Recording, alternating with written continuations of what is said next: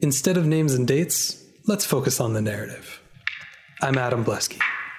Each month I sit down with a friend to have a real conversation about a part of history that's new to them. The goal is to make connections, to foster curiosity, and to appreciate how incredible the story of humanity truly is. I'm not an expert. This isn't a lecture. This is HI 101.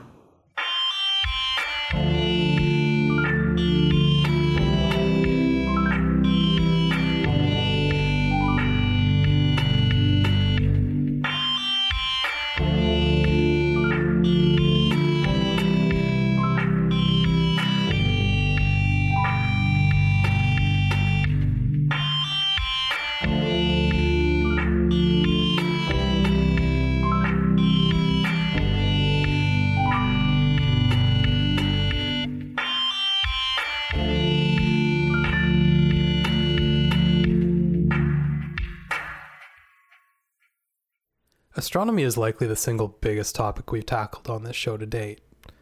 We're going to be touching briefly on topics like science, religion, myth, architecture, and more spanning thousands of years. But at the center of all of it is a really important unifying theme, that all of us look up at the night sky. It sounds a bit cheesy, but it's true. Wondering at the stars is a universal human trait, and the conclusions we've come to over our history says a lot about each period we're going to touch on. So with that in mind, let's begin.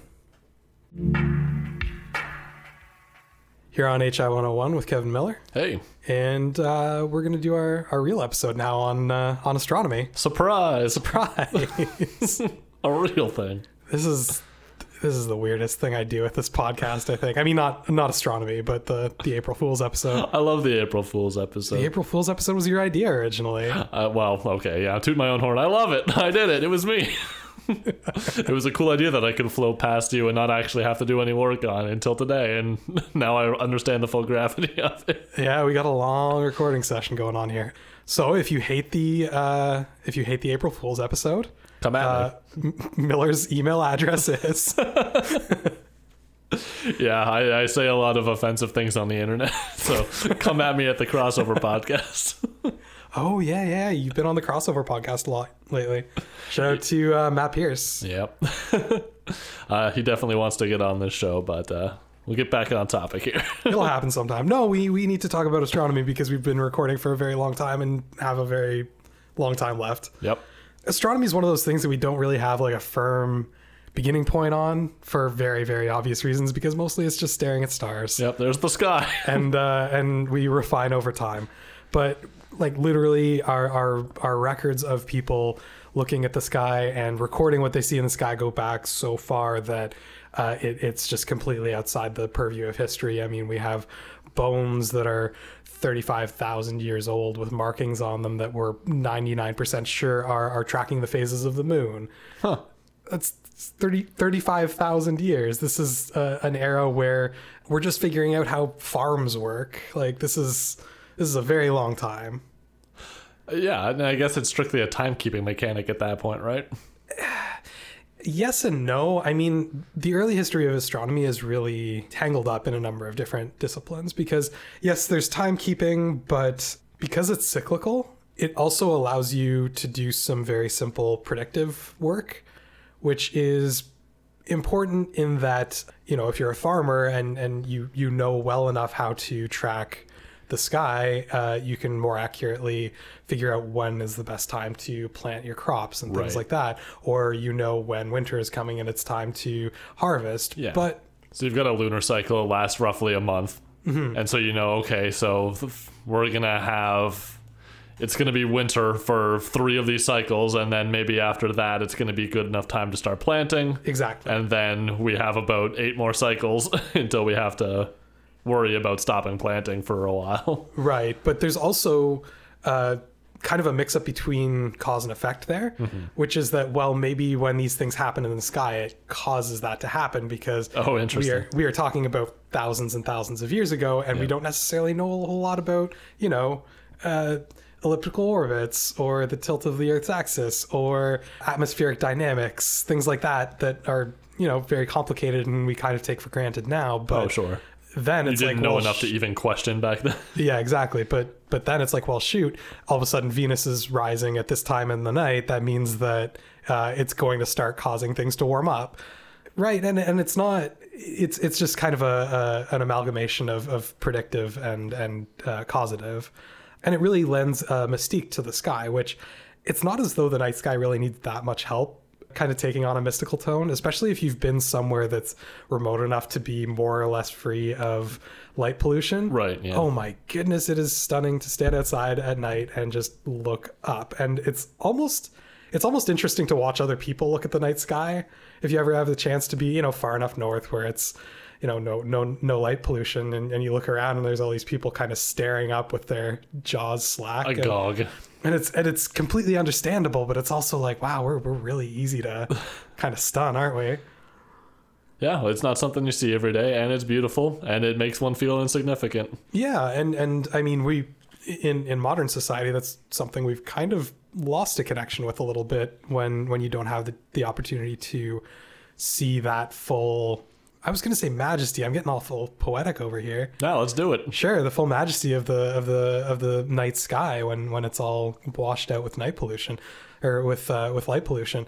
It's really something else to see it on a clear night. So you also get people mixing in sort of divine elements with the night sky, with specifically with anything that does change on a fast enough basis to be noticeable, basically. Okay.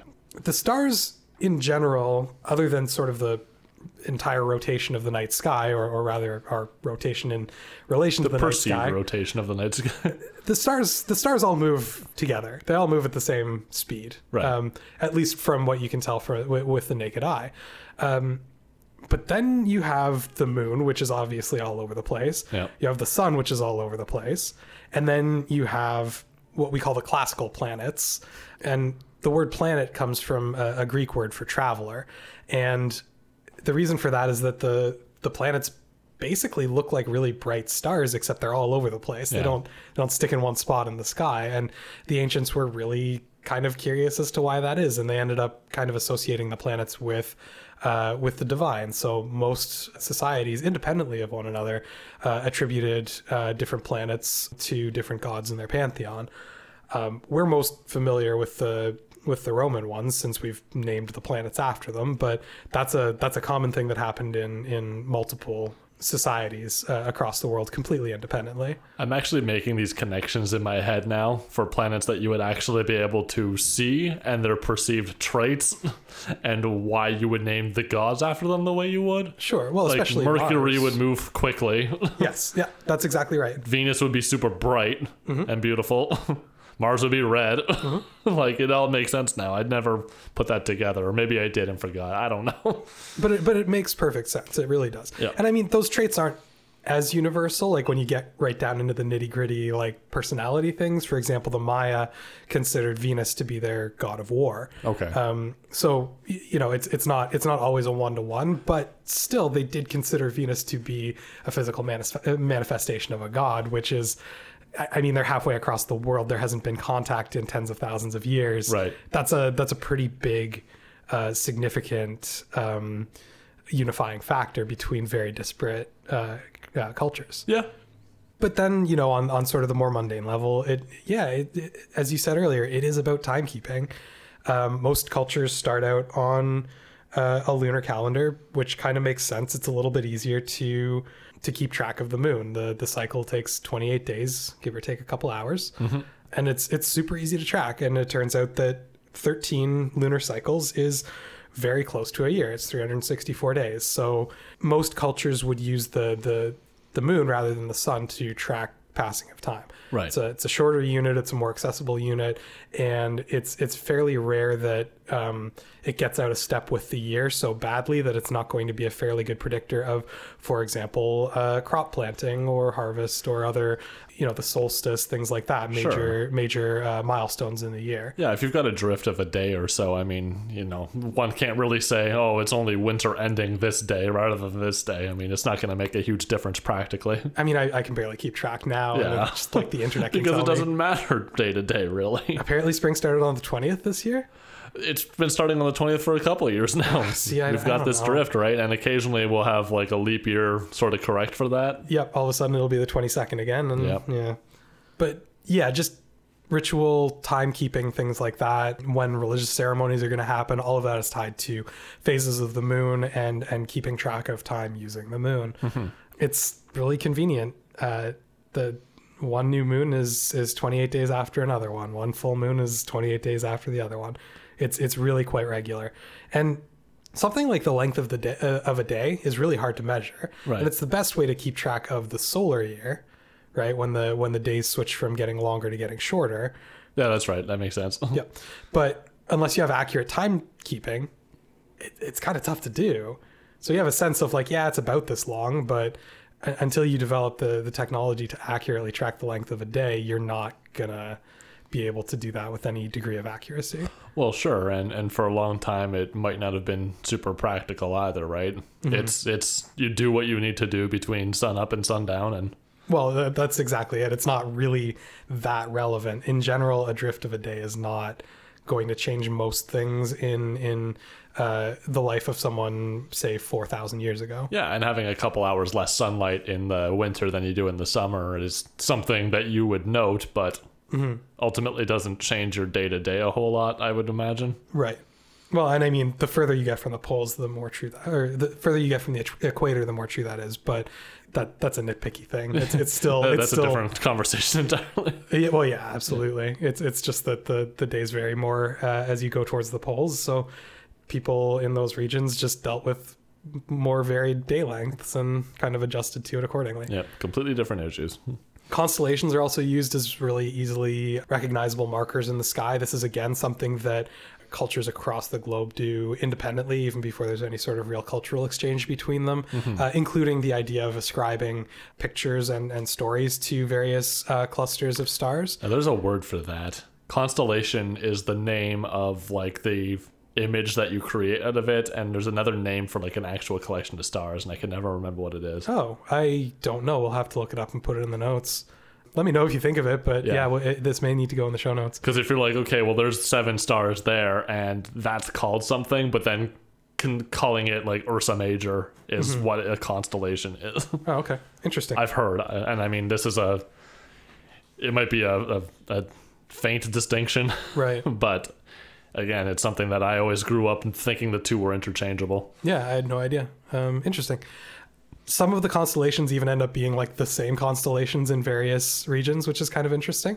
Some cultures have completely different constellations, but there are a few that are kind of cross-cultural. I was going to guess, I would figure that there would be some overlap there too, right? Yeah. Where it's like, we've got these two constellations next to each other, and then, in another culture, there's another third constellation that uses like some stars from one. And right. Yeah. Well, certain things are very like obviously striking when you look at the night sky, and so things like Orion's belt is really common. Now, how far outside of the actual 3 incredibly bright stars in a line that constellation extends is kind of variable.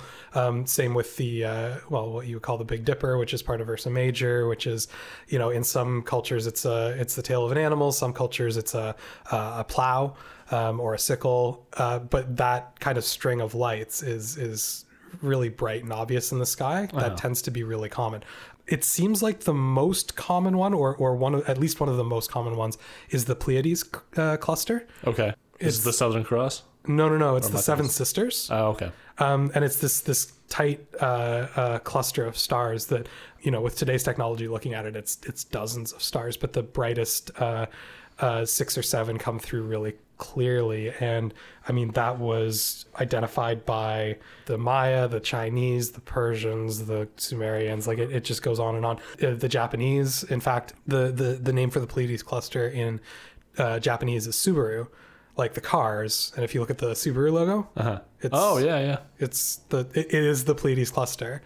So yeah, some of this stuff is really, it's interesting how common it is across cultures. And sometimes when you get cultural phenomena, you can kind of trace it back to some sort of like proto-culture, or trace it back to a point in time where it came from another culture, where movable type or something like that. It's like, oh well, like, it came from China at this point and all of that. This seems like it's a truly independently developed phenomenon, that it's a very innately human thing, to the point where it's on a list of things that they would check about any new kind of isolated societies or civilizations that they would come across, say, in the mid 20th century, where there's the last vestiges of tribal civilizations being discovered in the South Pacific or in the Amazon, things like that.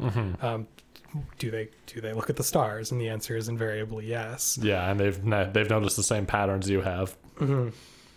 Calendars being developed by, again, the Maya had incredibly intricate lunar calendars. This whole, 2012 year of destruction thing. Quetzalcoatl. Yeah, it's all coming from lunar calendars. They also tracked the solar calendar, but the lunar calendar was the base of their main calendar. They had like 5 calendars, though. We'll not get into all of that. Oh, today. Sure, and I'm sure lots of overlapping seasons and holidays and whatnot. Yeah, and it's all, again, ritualistic in nature. Egyptians, Chinese, Indian, Sumerian, Greek, Persian, all using lunar calendars, at least to begin with.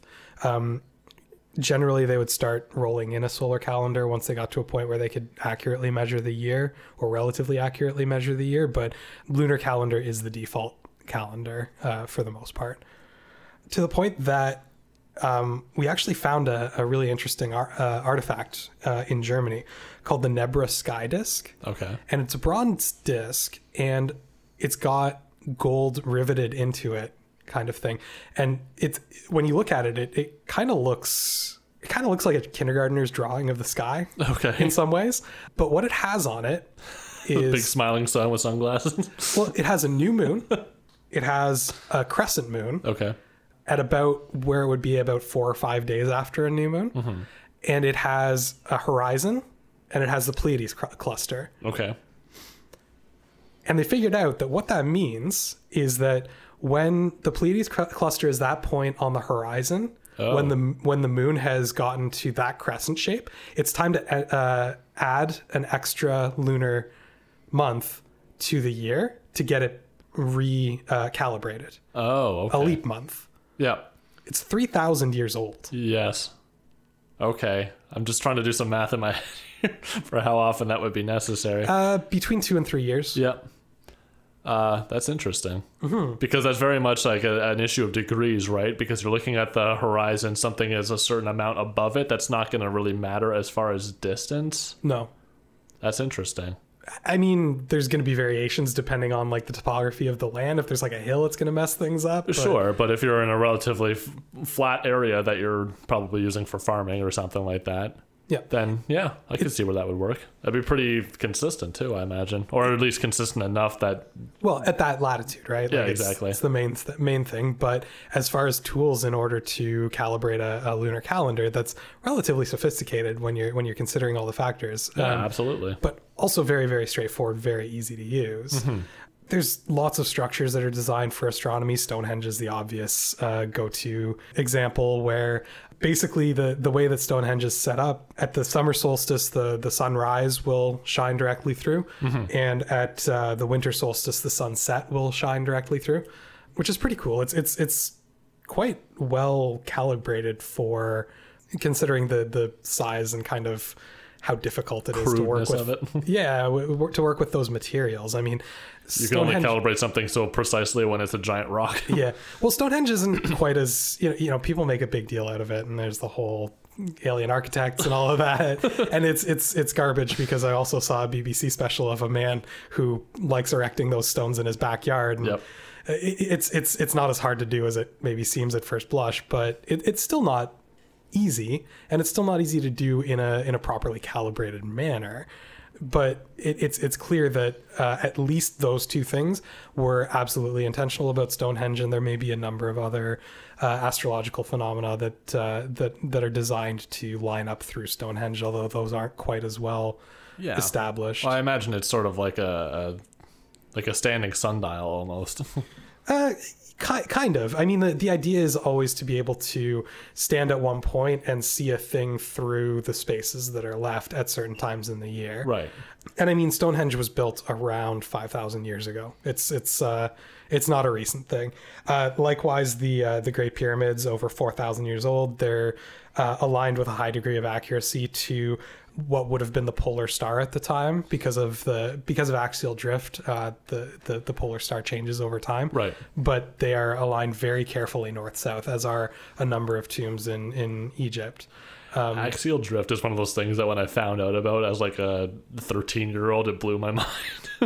It requires you to comprehend an amount of time that's just a little completely too beyond big. a 13-year-old.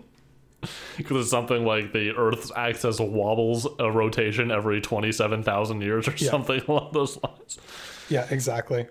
There's an artifact in Berlin called the Berlin Golden Hat, which is a spiral column depicting the sun and the moon over the number of months it takes to recalibrate a calendar. Like it's in a kind of a spiral going up a column. Okay. And there's tons of these columns around, especially in Germany, but that one is actually complete, again, from about 1000 BCE. Wow. So over 3,000 years ago. People cared a lot about the stars and the alignment of the sun and the moon. There were tombs in Egypt where there's at least two that are confirmed that the ceiling is decorated with the stars the way that the stars would be outside of the tomb on a certain date, usually one of the solstices. Oh, okay. Yep. But, if you account for axial drift and for the time of year, to a fairly high degree of accuracy, the decorations on the ceiling look exactly like the sky outside. So it's almost a timestamp at that point. Almost. Yeah, it's Fresh in similar. the seal.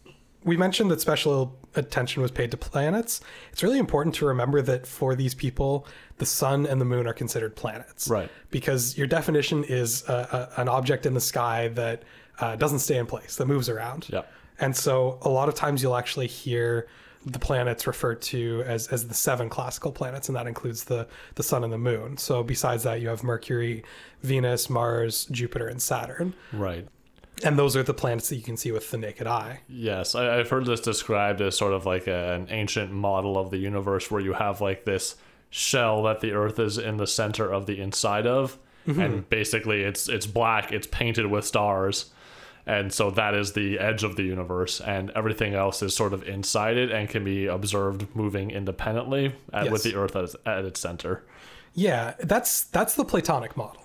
And we'll get to that very shortly. Oh, okay. I think we're gonna wrap up some of the ancient stuff. No, that's fine. That's extremely astute. That's important to understanding ancient astronomy. But right. The point being that it seemed like the ancients sort of thought as the stars as one sort of solid unit.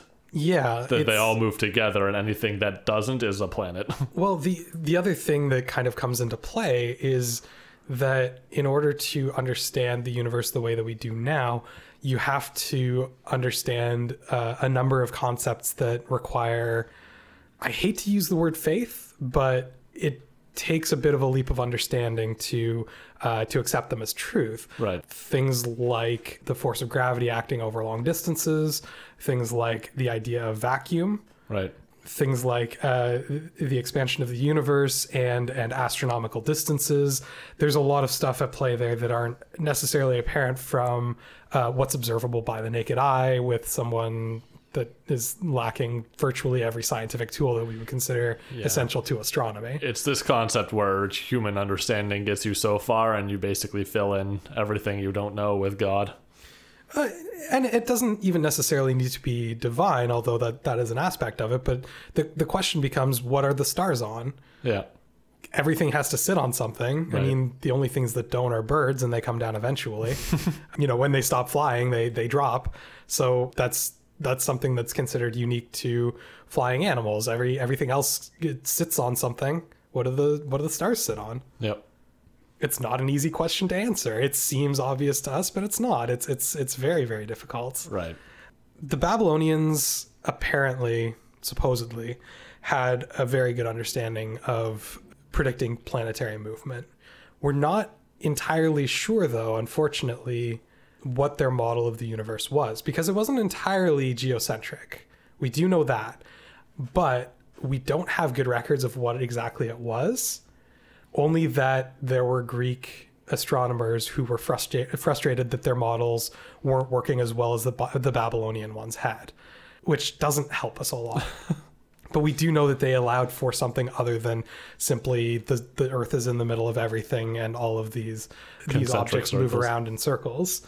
So that's one of those, every once in a while you come across a historical mystery that's kind of, we're probably never going to solve it, but if you did, it would make your career. This is one of those. If you could actually figure out what the Babylonian model was, and the Sumerian model by extension, because the Babylonians were an extension of the Sumerian civilization, which was really the first one to give us writing and therefore the first one to leave us any record of how they thought about the sky other than kind of pictographic representations. We do have some cuneiform tablets in Babylonian detailing some of this stuff, but not enough, and not enough to give us a comprehensive answer. Mm-hmm. Chinese astronomy, very active at this point in time, focused heavily on divination, so predicting the future. They had a special focus on what they called visitor stars. Okay. Visitor stars are what we now would call supernovas, comets, asteroids, meteors, anything that was not part of the permanent celestial established sphere. Sky. So yeah, anything that's temporary and brief and notable. Mm-hmm.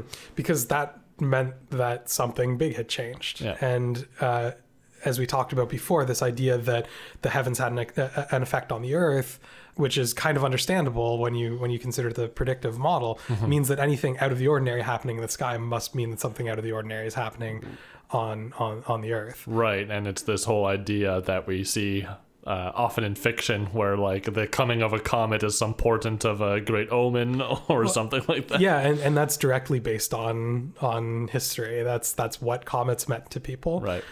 As well. I mean, that's the reason that you have the birth of Christ marked by a new star in the sky, right? And I mean, that's less of an astrological explanation for it, but more that something so important on the ground had happened that it must be reflected in the sky. Right. Would be the kind of the more monotheistic interpretation of all of that. But it's almost one of those that couldn't have happened without it being reflected in the stars. Of course. Likewise, eclipses were considered extremely pretentious. They're keeping an eye on anything that's out of the ordinary. They understood the precession of the planets. They weren't always great at predicting them, but they did a pretty good job. Retrograde motion was still a big issue for them. We'll come back to retrograde motion in a little while, but it was hard to explain. Yeah. Now, are eclipses not happening often enough that they can sort of track it as something that just happens, or are they still assigning value to that? Well, let's talk about eclipses a little bit. Okay.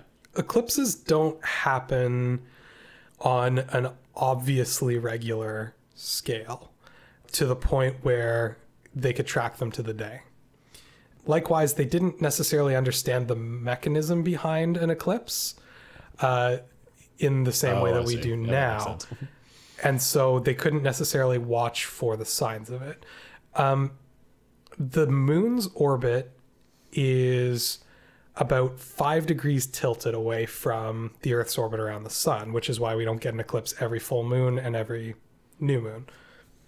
We only get an eclipse when the full moon is occurring at one of the nodes of the orbit, which means that even though the moon's orbit is tilted, at the nodes it's at about it's at the same level as the line between the Earth and the sun.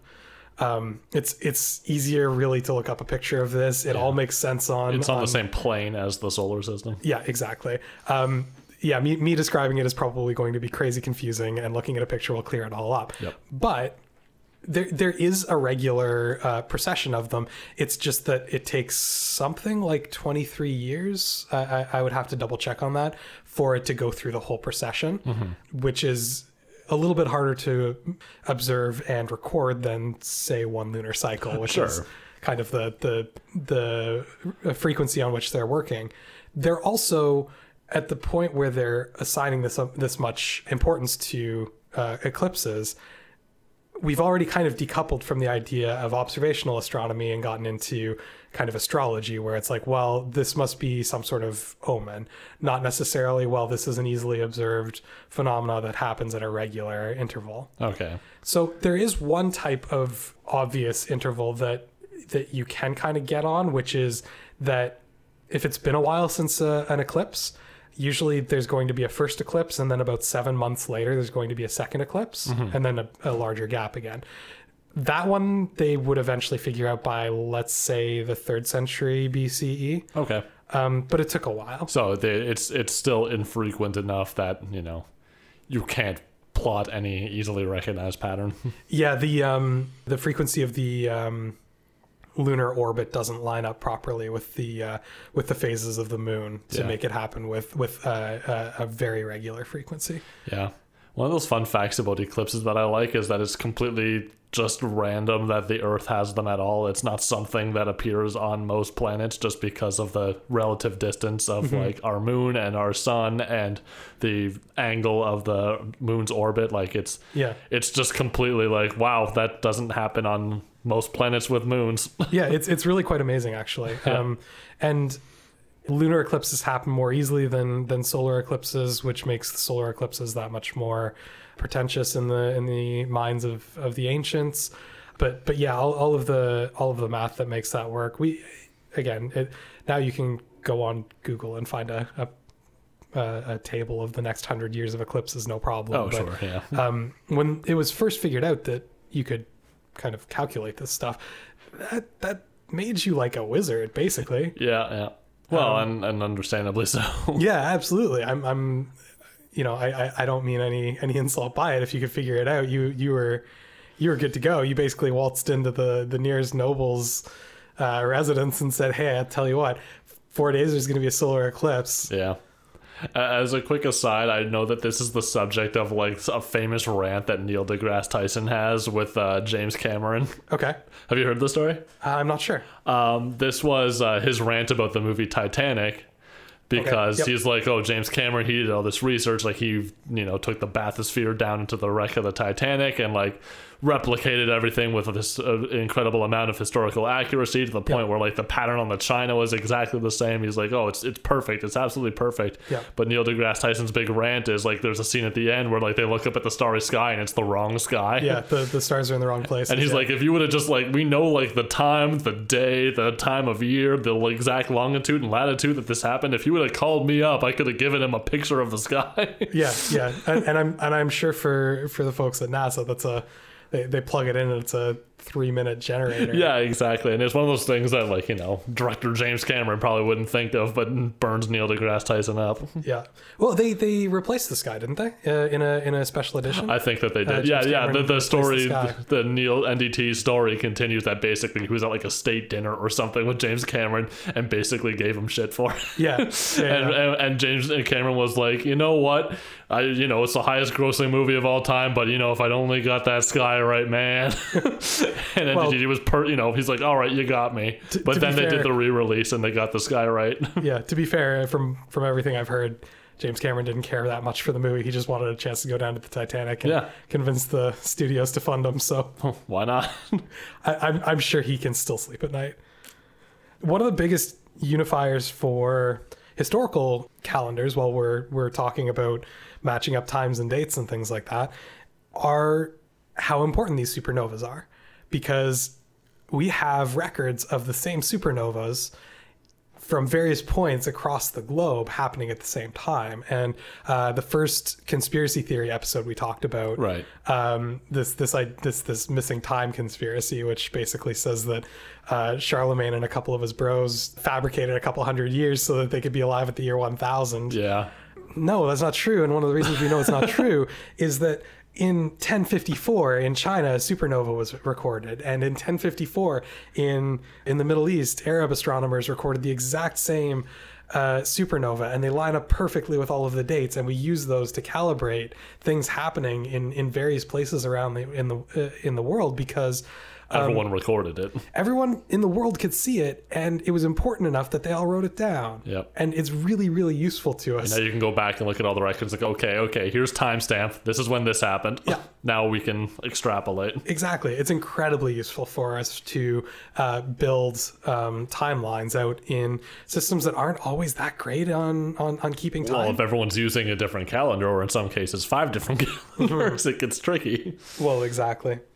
We've been avoiding one civilization in particular, which is the Greeks, because things are really going to pop off there. So I think we're going to take a quick break, and when we come back, we're going to talk about classical Greek astronomy and really get into the good stuff. Word.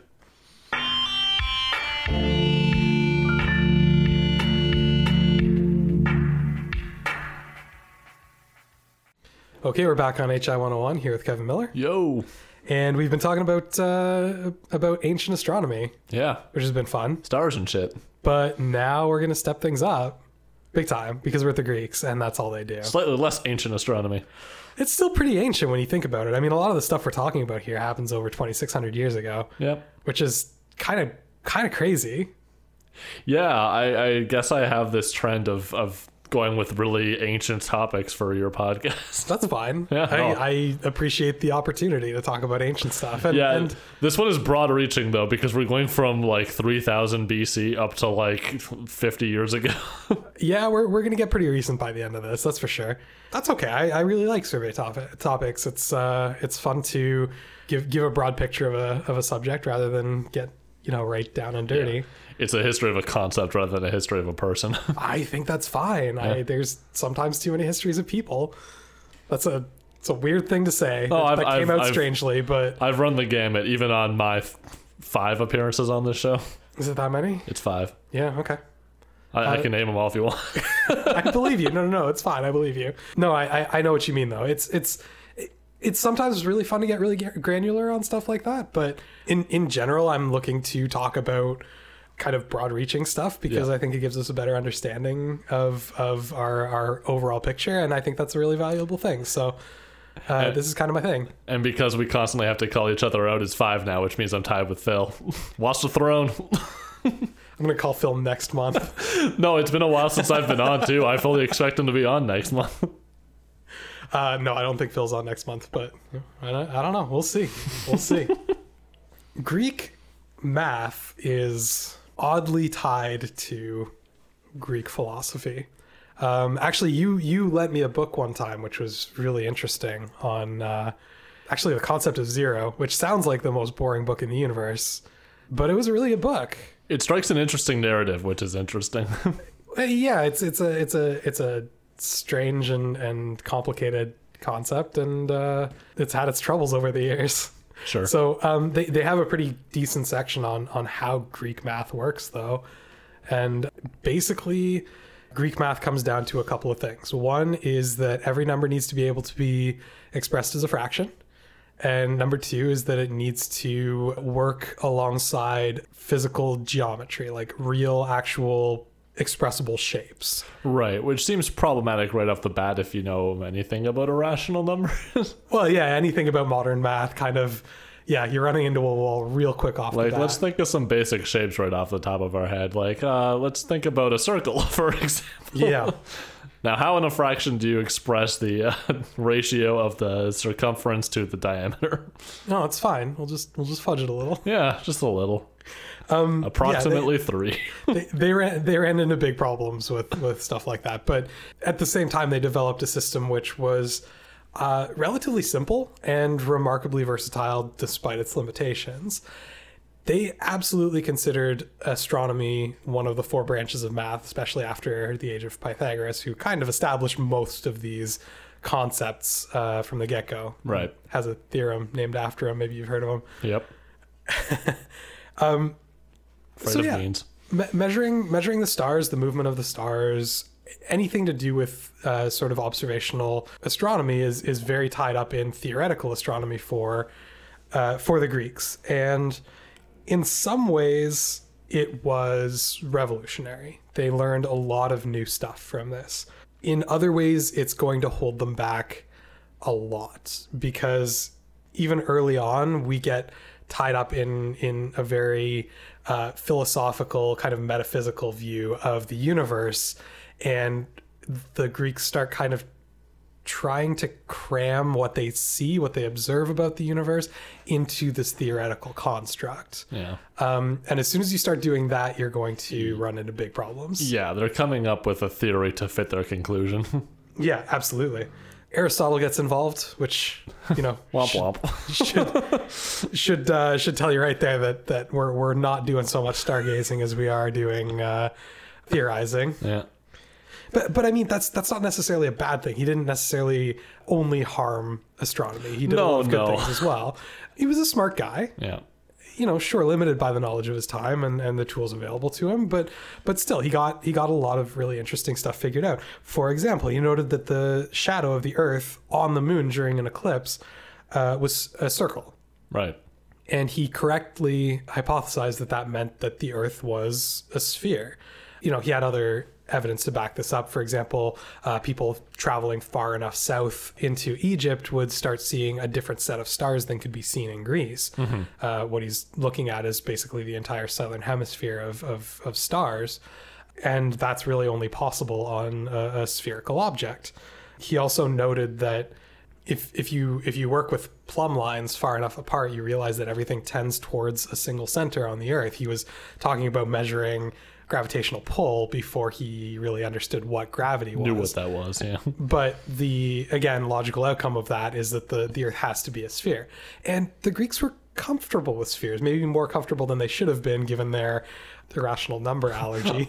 Uncomfortableness with pi. Yeah. But they understood the idea of spheres and really saw spheres as an ideal shape. I mean, that's a concept that comes from Plato when we talk about, you know, the allegory of the cave and all of that. Right. He loved spheres. Yep. Very convenient. Who doesn't like spheres?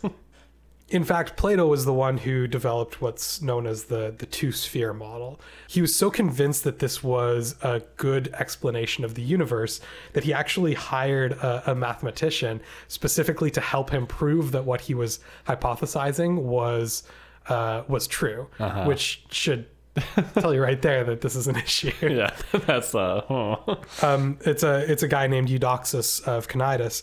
This is early 4th century BCE that we're talking here, so it's a while ago. But he's talking about this two-sphere model, basically the idea that one sphere is the Earth and the other sphere is the heavens. Both are perfectly spherical. Everything in the heavens moves through a medium known as the ether. Ether is this sort of hypothetical, poorly defined medium through which the bodies were supported and through which they could move. There was nothing like it on Earth. It was light, it was strong, it would support the stars in their place.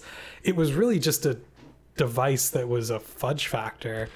And yeah, it also helped Plato come up with this idea of sort of the dichotomy between the sacred and the profane, the heavens and the earth, spiritual and tangible. It really fit quite nicely into his philosophy, which should be a warning bell for everybody. Yep, he came up with the conclusion that he wanted. Yeah, for sure. And I mean, to some extent, it does help explain and predict a lot of things that are happening in the sky, which is a useful thing to astronomers. I mean, there is always the practical side of all of this. It's easy to kind of focus on the theoretical and the amount of knowledge that these people are working with. Yeah. But, you know, at the end of the day, when you're trying to track the stars, knowing what time of day you can expect a certain constellation to be rising is a useful thing to know. And Eudoxus's model does let you do that. Right, yeah. It just runs into problems with the planets. Yes, it paints everything kind of in the same location at all times relative to the Earth. Mm-hmm. Changes were made to the model to help kind of refine it and make it more accurate. We talked earlier about how a lot of Greek astronomers were concerned that their model didn't necessarily stack up to what the Babylonian astronomers were working with in terms of predictability, specifically with the planets. There was a mathematician named and astronomer named Apollonius of Perga in the 3rd century BCE who proposed a slight change to Plato's model known as the deferent epicycle model. And what that meant was deferent means off-center, so that the sphere wasn't perfectly centered on the Earth, which helps explain things like variations in brightness of stars, because they're technically getting slightly further away. Okay. And epicycle meant that within the spheres themselves, there are tiny rotating circles that the planets are attached to. Okay. So imagine a sphere and put a gear wheel on that sphere. Okay. Now, as the sphere turns, that tiny gear is also turning on the surface of the sphere. Okay. The epicycle helps to explain retrograde motion. We mentioned it earlier, but didn't really get into it. Retrograde motion is something that the planets do from our perspective on Earth. And the reason that planets go through retrograde motion is that the heavens are not centered on Earth. Yep.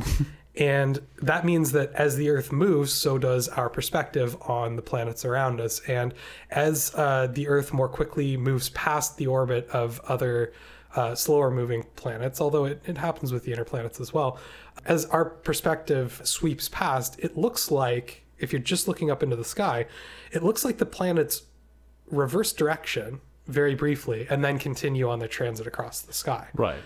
The spheres would explain everything perfectly if it wasn't for retrograde motion. It would explain the heavens in the sense that the model that was suggested by astronomers after Plato as it was refined was a number of nested crystalline spheres made of ether. So they were, you could see right through them, but the planets were suspended on them. And as the spheres rotated, the planets moved. And then the farthest sphere outside of the Earth, the furthest one out, had all the stars basically painted on them, and they never moved, but the entire sphere rotated around the Earth. Yeah, it's a series of nested spheres that all kind of rotate around inside the stars. Yeah. And then the idea of like what's outside of that is, well, there is no outside basically. Yeah. Or if you extend this into the Middle Ages, heaven. Yeah. But that's the idea, is that that's where like our universe basically ends. The ancient concept of our universe, the entirety of existence was the Earth, the classical planets, and then a sphere with the stars on it. Right. Which is a very small universe compared to what we understand now. Sure, but it's all we could see. Yes, it's entirely understandable. So these epicycles help explain retrograde motion, because if you have the sphere rotating one way, but the circle is rotating the opposite way, then the planet would in fact stall and then move backwards for a moment in time before it continued onwards. Right. In terms of what you would actually observe, it wouldn't be perfect, but it does a much better job of explaining planetary motion than simple nested spheres. Right. And so that's kind of it's kind of the model that works best for the Greeks. They still weren't entirely satisfied with it. Again, still didn't quite stack up to this mystery system that the Babylonians had apparently, but because we don't know that system, we can't really speak to why. Right. And then something really interesting happens not that long after Apollonius proposes this new system. An astronomer named Aristarchus of Samos comes along, and he says, what if the sun was at the middle of all of this? Yeah. And everyone went, no. And that was about the end of it. Aristarchus had a really good point that it explains a lot of the issues that astronomers were running up against. Sure. You don't have to explain away retrograde orbits if you have the sun at the middle. You also run up against the behemoth that is Plato. True. And that was a hurdle that he really couldn't get over. Once you have Plato not only explaining how or explaining what the universe is, but why the universe is that way through, again, these kind of dualistic explanations of the earth and the heavens, right? Everything makes sense. And for someone to come along and say, that's nice, but that's not reality, it's nice and tidy. It's scary. Yeah. I mean, that, and he had really no good evidence for why that might be the case, other than it being a simpler model. But the sort of metaphysical ramifications of that being the case are a little bit bigger than the evidence that he could bring to the table. Right. So we have sort of these behemoths of Plato and Aristotle sort of proposing these models of the universe. Mm-hmm. And anyone who is kind of speaking counter to that is easily dismissed. Very easily. They need to bring a lot of evidence to the table. And in some cases branded a heretic, I imagine. Yeah, and I mean not at this point in Greece, but you know, the fact that we know today who Socrates, Plato, and Aristotle are is no accident. Those three thinkers had such a massive impact on Western culture that it's really, really hard to overstate them. They're kind of a big deal, and they shaped our worldview in multiple fields for thousands of years in some cases. Yep, maybe you heard of them. It's hard to take their stuff and refute it. Part of that is the limitation of our, you know, of the observational tools at our disposal. Part of it is because they were real smart. Like I don't want to diminish that at all. They were very smart men. Yeah, I don't want to claim that they were wrong on everything by any means. But that being said, their general drive to make the universe a meaningful place sometimes caused well-meaning but misguided missteps. And that sense of holistic understanding at times in history will absolutely override empirical evidence that we gather. Oh, sure. And it's tough to see. It's just a thing that happens. New information is challenging and by nature, and it's not always the most easily accepted piece of evidence. So, anyways, around the same time, an astronomer named Eratosthenes measured the circumference of the Earth. Andy? He did it in a really interesting way. He basically went to a well that he could look down. He knew it was perfectly plumb, using a plumb line, so he knew it was a 90-degree angle. He found a well that in Egypt that he could look down and see his head perfectly block out the sun. Okay. What this meant was that at this point on the Earth, the rays from the sun were coming down at a perfect 90-degree angle. Yeah, directly overhead. He had found the equator. Yeah. He then went to Alexandria in Egypt, which he knew was 5,000, I believe it's leagues. It was it's one of those old-timey measurements that's kind of inaccurate. Yeah, but furlongs. he knew the exact distance to this place. Right. He then set a pole so that into the ground so that he so it had no shadow, and then measured the angle between that pole and the ground. Okay, so he basically made a sector of the Earth. Yep, and he found that it was about 7 degrees of the Earth. Yeah, and he knew the distance from 7 degrees off. To 0 degrees off. Yep. And took that, multiplied it to get to the circumference of the Earth. 360 degrees. Yep. It's a very simple measurement. It's incredibly ingenious the way that he kind of I imagine he got pretty close. He got within 10 to 15% of the actual circumference of the Earth, which is kind of amazing. That's only a difference about 4,000 to 6,000 kilometers off, which, that's a long distance, but the Earth is only about 40,000 kilometers around. That's not bad. No. Is this something that kind of leads into like the discovery of the New World, us missing a few time zones, that whole thing?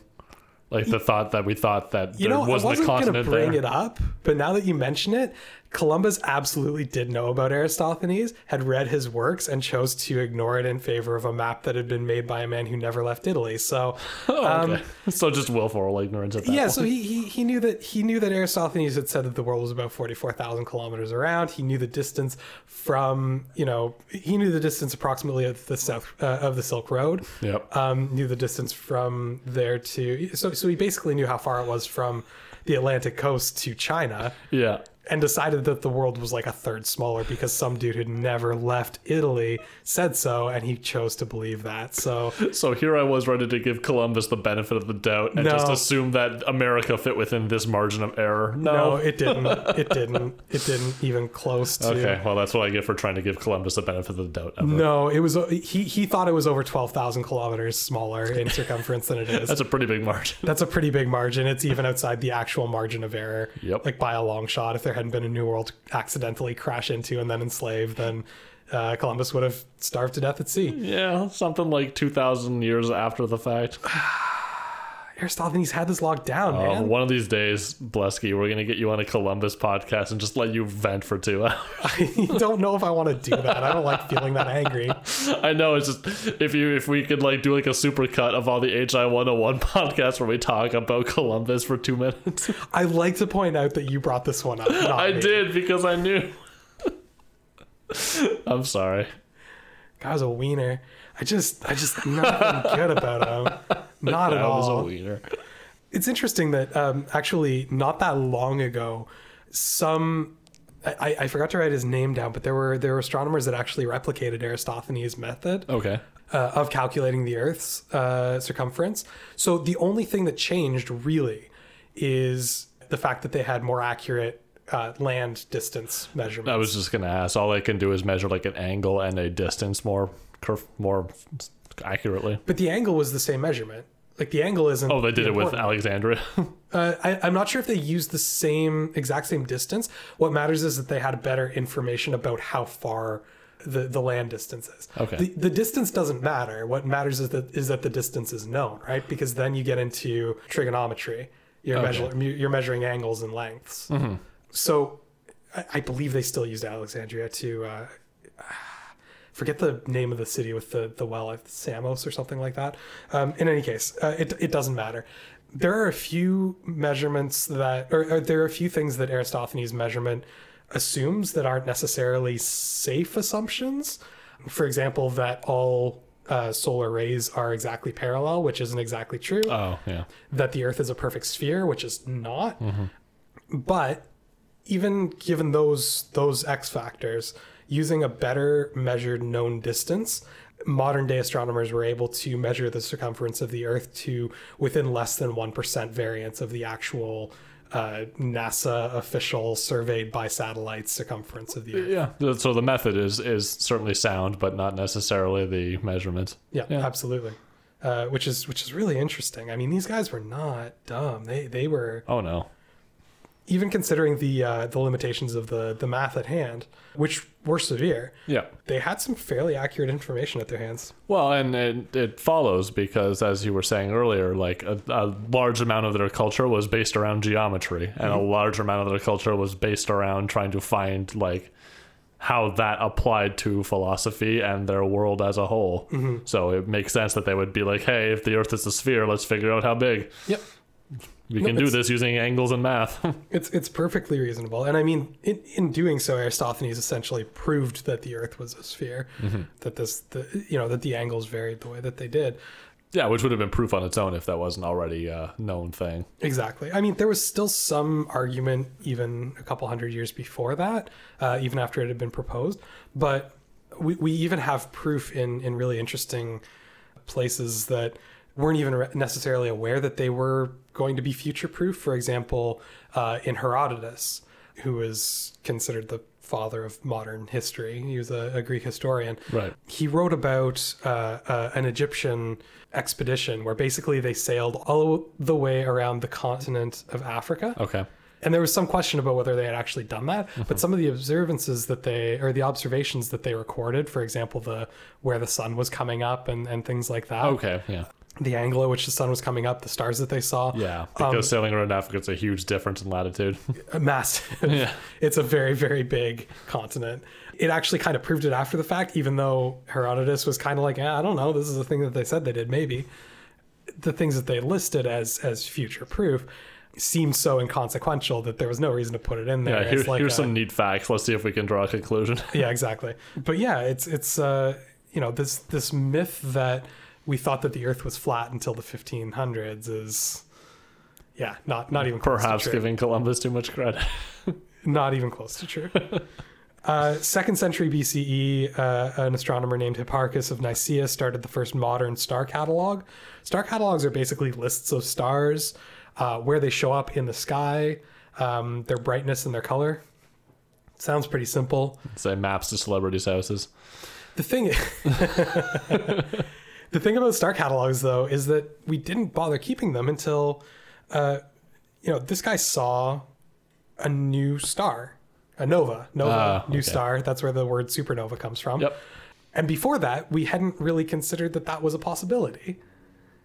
And so if the stars are always there and always continuous, well, why bother writing every single one down? Hipparchus's rationale there is that, shoot, if stars can appear, that means stars can go away. So we should catalog what we have, and therefore we can keep track of these things because it might mean something. I don't know what, but maybe it means something. Yeah. In doing so, he basically invented the modern classification system for star brightness and star color. Okay. Which is important. Very important. Very important. In fact, there's only been one major addition to the way we catalog stars since then. Yeah. And it happened within the last 150 years. That's pretty impressive. Yeah, that's a good mark on history. Hipparchus is also a good candidate for the first to develop a reliable prediction method for eclipses. Okay. Maybe not. We have this tendency. Well, here's the thing. We have this tendency, especially with Greek figures, to attribute every big give them a ton of credit to one of the big ones, to one of the famous ones. That's why Pythagoras apparently invented everything math. ever. Yeah, he invented all of math and plus just a bunch of other stuff. Egypt too. No one ever wants to give the Arabs their due. I know that's a thing. And I mean, to be fair, the Arabs are going to really come into their own 9th, 10th century. Mm-hmm. But, for this period, yeah, the Greeks, they liked their important, famous people to be well-rounded. Oh, sure. There's... Well, and I mean, like you said, they had their 4 main sort of pillars of society, and everyone whose name we still remember sort of practiced all of them. Yeah, basically. Yeah, Archimedes invented basically everything. Just look it up. It's just everything. Greek fire and also hummus, I guess. I don't know. What did that guy do? Delicious. I feel like hummus would have invented itself eventually. No, it was one of the great ones. I swear. Look it up. That's not true at all. We found this really, really, really cool thing called the Antikythera. The Antikythera was made between 100 and 150 CE, so a little less than 2,000 years ago. Mm-hmm.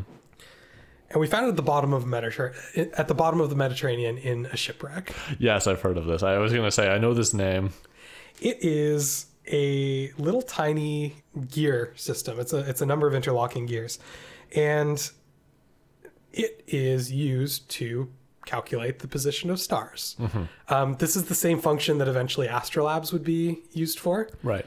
Except that the Antikythera had a level of technology that we didn't think existed for a very long time afterwards. Yeah. It had a differential gear inside it, which we thought wasn't invented until the 16th century. The complexity of the gears in the Antikythera were comparable to an 18th century Swiss watchmaker. Yep. It was highly complex.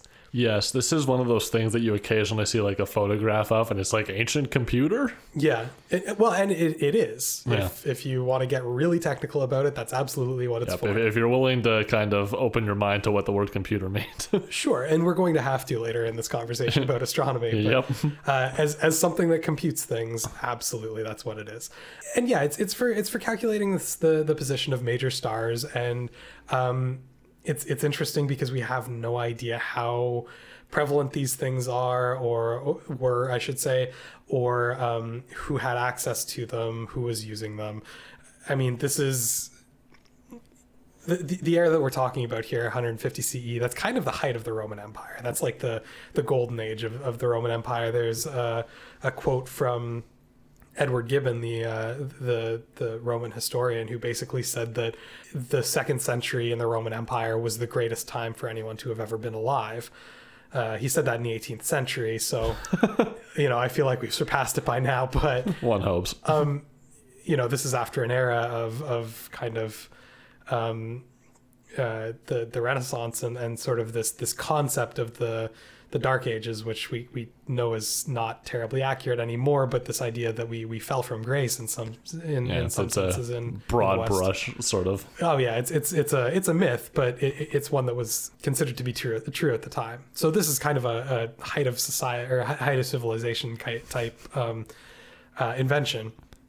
And it's fascinating. It's worth taking a look at the pictures of it, because it does look like something that was fake somehow. It doesn't seem like the kind of thing you would expect out of a society that we're used to seeing, bathhouse mosaics and things like that. Yeah, right. It's really quite amazing. But their again, astrophysics computer. Well, the point here is that the height of mathematics in this society is astronomy. Yep.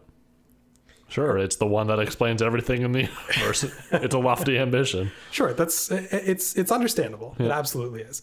But we just really never stopped looking at those stars.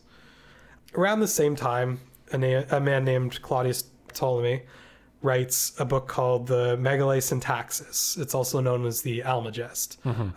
Almagest is actually the Arabic name for it. Yep. And it's actually better known under the Arabic name for it because we're getting real close to the fall of Greek and Roman civilization here, and our focus is going to shift somewhat.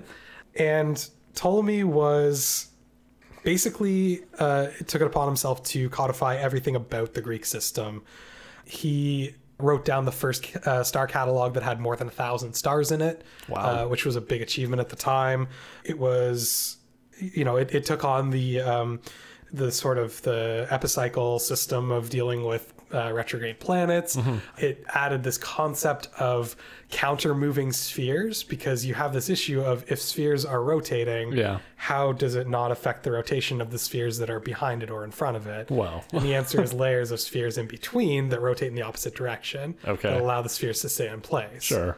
Again, we're dealing with an understanding of the universe that doesn't really involve the concept of vacuum. No. Yeah, this is one of those things that we'll explain better much later. Yep, and it seems silly now, but at the same time, they noticed it, and that's something. Well, it's important to understand, because that was the best they could do, and they were trying to explain their universe, and that was the best they could come up with as a theory to explain the observations that they made. Right. And astronomy is always going to be those two sections, right? Observational and theoretical. You have to have theories that back up the things that you see, and you have to see the things that are predicted by your theories. Right. And as long as those two things mesh, you're good. Yeah. And they never completely mesh. And the tension between those two things is what drives innovation in astronomy. Yeah, and it gets tricky because it's one of these things that you can, there are a lot of things astronomically that you can theorize that you wouldn't necessarily be able to observe for a huge amount of time. Correct. Even with our understanding now where the universe is 14.5 billion years old or something along those lines, mm-hmm. We can sort of see to where it started using advanced telescopes and kind of figuring out that light that we're seeing is that old, but mm-hmm. We're we can theorize models of supernova and stuff like that and sort of planetary orbits or whatever, and until we actually see it, we don't know if it's true. Correct. And we might not see it for hundreds of years. Yep, if not true. Much longer. Yeah, no, absolutely. And but that tension is important, right? Yeah. You don't improve the models, you don't prove the models. Of course, yeah. If you think you've got it all figured out and you've got nothing to suggest otherwise, then why would you ever keep looking? Yeah, exactly. Ptolemy's text basically codifies astronomy, full stop, for about 1,000 years in Europe. Yep. It was comprehensive. It covered all of the concepts that were developed over the last several hundred years in Greece and later in Roman Greece. Right. It was respectful of the people who came before, especially Plato, Aristotle, and provided enough of an explanation about the cosmos that people could be somewhat satisfied with the information in there. Yeah, it sounds comprehensive. It sounds very detailed. It wasn't perfect, but it was close enough. And then, at the very grave risk of sounding cliche, the Roman Empire collapses, and at least in the field of astronomy, Europe does in fact kind of stall out Yeah. a little bit. Well, and this is what we're saying, right? They think that they found all the answers. There's a couple minor gaps that they feel are, if they even know that they're gaps at this point. Yeah, I think the best way to understand this period in European astronomy is to understand the most influential work that comes out basically pre-Renaissance, which is a 7th century text by a monk named Bede of Jarrow, which was called On the Reckoning of Time. And it was a highly detailed guide to calculating the date of Easter. I love that title. Because it's very much like, okay, well, 1,000 years later we had, a brief history of time. Yeah. It's a little bit prescient. That is the kind of thing that astronomy was important for, because one of the major themes of astronomy up until this point had been this mystic aspect of it, this tying of the planets to divine aspects, this understanding of the constellations in the context of myth. Okay, so is this then this monk, Bede? Yeah. He's now sort of taking this system that's put in place by the Greeks and trying to apply it to his own pantheon. So it's not as theoretical as he's trying to apply it to find out his own Christian calendar. Well, I mean, there is already the Julian calendar, which was developed by Julius Caesar. So just before we switch into the Common Era. Okay. Which is being used by the church. It's fully functional. The point is more that the only practical use that people see for measuring and calculating from astronomical observations is for accurately calculating the date of Easter. Okay. And the date of Easter is actually a closely kept secret for several hundred years by the clergy. It gets a little bit complicated. I've talked about it briefly on the show before, but a very simplified version of it is that Easter is the first Sunday after the first new moon full moon. First Sunday after the first full moon after the spring equinox. Right. Which is why it varies so wildly at this. Yeah, we have it anywhere from like the middle of March to end of April. Well, like the earliest it can occur is like March 23rd. Yeah. And the latest can occur is like April 22nd or something like that.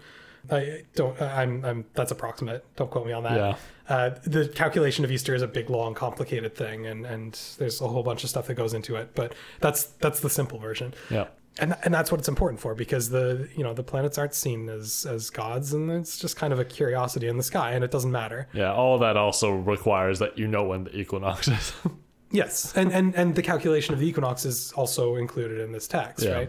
That it's everything that you need to know to calculate Easter, which is comprehensive, but again, very specific. And the church at this point in time it has a monopoly on education. And a lot of times when we talk about that, it comes off as a little bit insidious. And I don't think it necessarily needs to be. I think what's important to remember is that, number one, society had completely collapsed, and that there's a lot of knowledge that we would have lost completely if it wasn't for the church preserving it. Right. And that, number two, the church has a clear agenda behind it, yes, but that doesn't mean that it has an actively oppositional agenda behind it. Yeah. Just because they're interested in studying certain aspects of philosophy and education doesn't mean that they're actively repressing other aspects. Sure. And that's, I think, one of the nuances about the church's role in education in the Middle Ages that sometimes gets... It's self-propagating, right? It's steamrolled. Let's. I won't be delicate about it. It gets, people get pretty angry about it, and I understand why, but at the same time, it's not always necessarily fair. No, I don't think that it is, and I think that it's sort of self-propagating, because the idea is that like the people who are religious, that are in the church or in the clergy, are the ones who are educated, and they're educating future people and also educating them on church, and those people are also likely to be clergy, and the cycle continues. Well, and I mean, the truth of the matter is they actively worked to include thinkers like Plato into the theology of the church, which wasn't an easy thing to do, but they found ways, and it really ended up allowing them to create a sense of the universe that was, it explained everything really neatly. And that worked really well for them. They really enjoyed that aspect of Greek astronomy. Yeah, sure. It's holistic. You can slot everything you want to into it, and it comes out with the answer that you were expecting. Yeah, there's this concept that I've talked about again a number of times called the Great Chain of Being. And it's this idea that every single thing in the universe has a hierarchy. And at the top is God, at the bottom is the devil, and everything fits in somewhere in between. And that doesn't just necessarily relate to things like shades of morality, where better people are up higher and worse people are down lower. Right. It also refers to which animals are better than other ones. Humans are at the top. They rule all of them. It's the best. Sure. It also refers to physically the cosmos. The Earth is at the bottom, and then the heavens are outside of it in these perfect crystalline spheres that have epicycles and reflects the perfection of God's creation. And it's all very poetic and self-explanatory. All these things between man and God. Yeah, and it really works well for these church intellectuals. Yeah, absolutely. And so they have no reason really to be advancing astronomy. They found a version of astronomy that fits everything that they need it to fit. Yeah, absolutely. It allows them to calculate Easter and other feast days by extension. And it allows them to explain the nature of the heavens and the earth. Yeah, and because you have all these models sort of fitting well together and they work for the purposes of the people who are coming up with them, you tend to see these models sticking around for a long time. Exactly. Now, knowledge of Greek started to die out in what had been the Western Roman Empire, which further isolates everybody from these actual Greek astronomers who had done the calculations themselves. Right. Scholars became restricted to the Latin texts, which were often kind of abstracts of the original Greek. They would explain maybe the concepts, but not necessarily the mathematics behind it. Got it. And astronomy in a lot of ways turned into a very hypothetical, almost philosophical discipline. I see. It became more about the metaphysics of it than necessarily the observation of it. And really we, despite the fact that we in the West were using the Julian calendar, which is a solar calendar, which is trickier to use than a lunar calendar. Right. Other than that, most of the knowledge that was created by the Greeks was for the most part lost in Europe. This is one spot where the whole Dark Ages thing more or less applies. Not entirely, but better than some other areas. Yeah, I mean, you kind of have this drift from the science and education of the past-ish. Well, I mean, church education was in a tradition that's known as scholasticism, which is about... Have you ever heard of apologetics as a I think maybe. Yeah, the apologia. It's a discipline of academia where basically you find contradictions and try to find ways to resolve them using the knowledge at hand. And it's about trying to make a more comprehensive worldview. And it's interesting. It teaches some interesting techniques, but what can happen is basically the same mistake that Plato made when he hired a mathematician to prove the worldview that he theorized. Yeah, you come up with issues that you can solve. Mm-hmm. Well, you come up with pat explanations for Yes. issues that you have, and everything now makes sense, and you're once again comfortable and happy. Yeah, no one can debate against you if you're debating against yourself. That's I think that's fair. That might be oversimplifying. It is, but it's also, I think, a fair critique of what was happening. Yeah. So the entire continent of Europe has drifted into the horrible Dark Ages. Maybe you've heard of them. Life expectancy is 18 or something like that, I'm pretty sure. Yeah. We all ate dirt, and It basically boils it down. no one knew anything. Literally everyone has syphilis. I think that's a great place to take a break. Probably. And when we come back, we're going to try and do a little bit of CPR on the discipline of astronomy and bring it back to life. All right.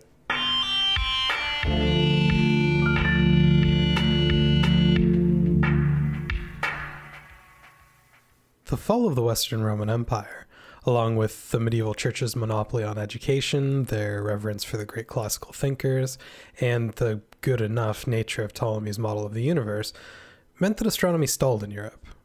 Very little of this mattered to the rest of the world, though, and astronomy would continue to develop in a number of other regions. Next time, we'll begin by focusing on some of those developments, then move through the scientific revolution and into modern times. That episode will be up on April 15th.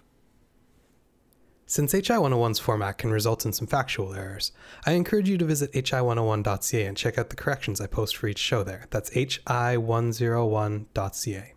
If there are any errors I haven't addressed on there, please let me know and I'll add them to the notes. You can also reach me on Facebook at facebook.com/hi101podcast, on Twitter at hi101podcast, or by email at contact@hi101.ca. It doesn't just have to be about corrections. I look forward to hearing from listeners for any reason and respond when I can.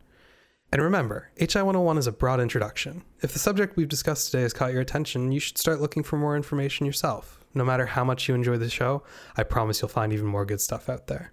I'm Adam Blesky, and this has been HI101.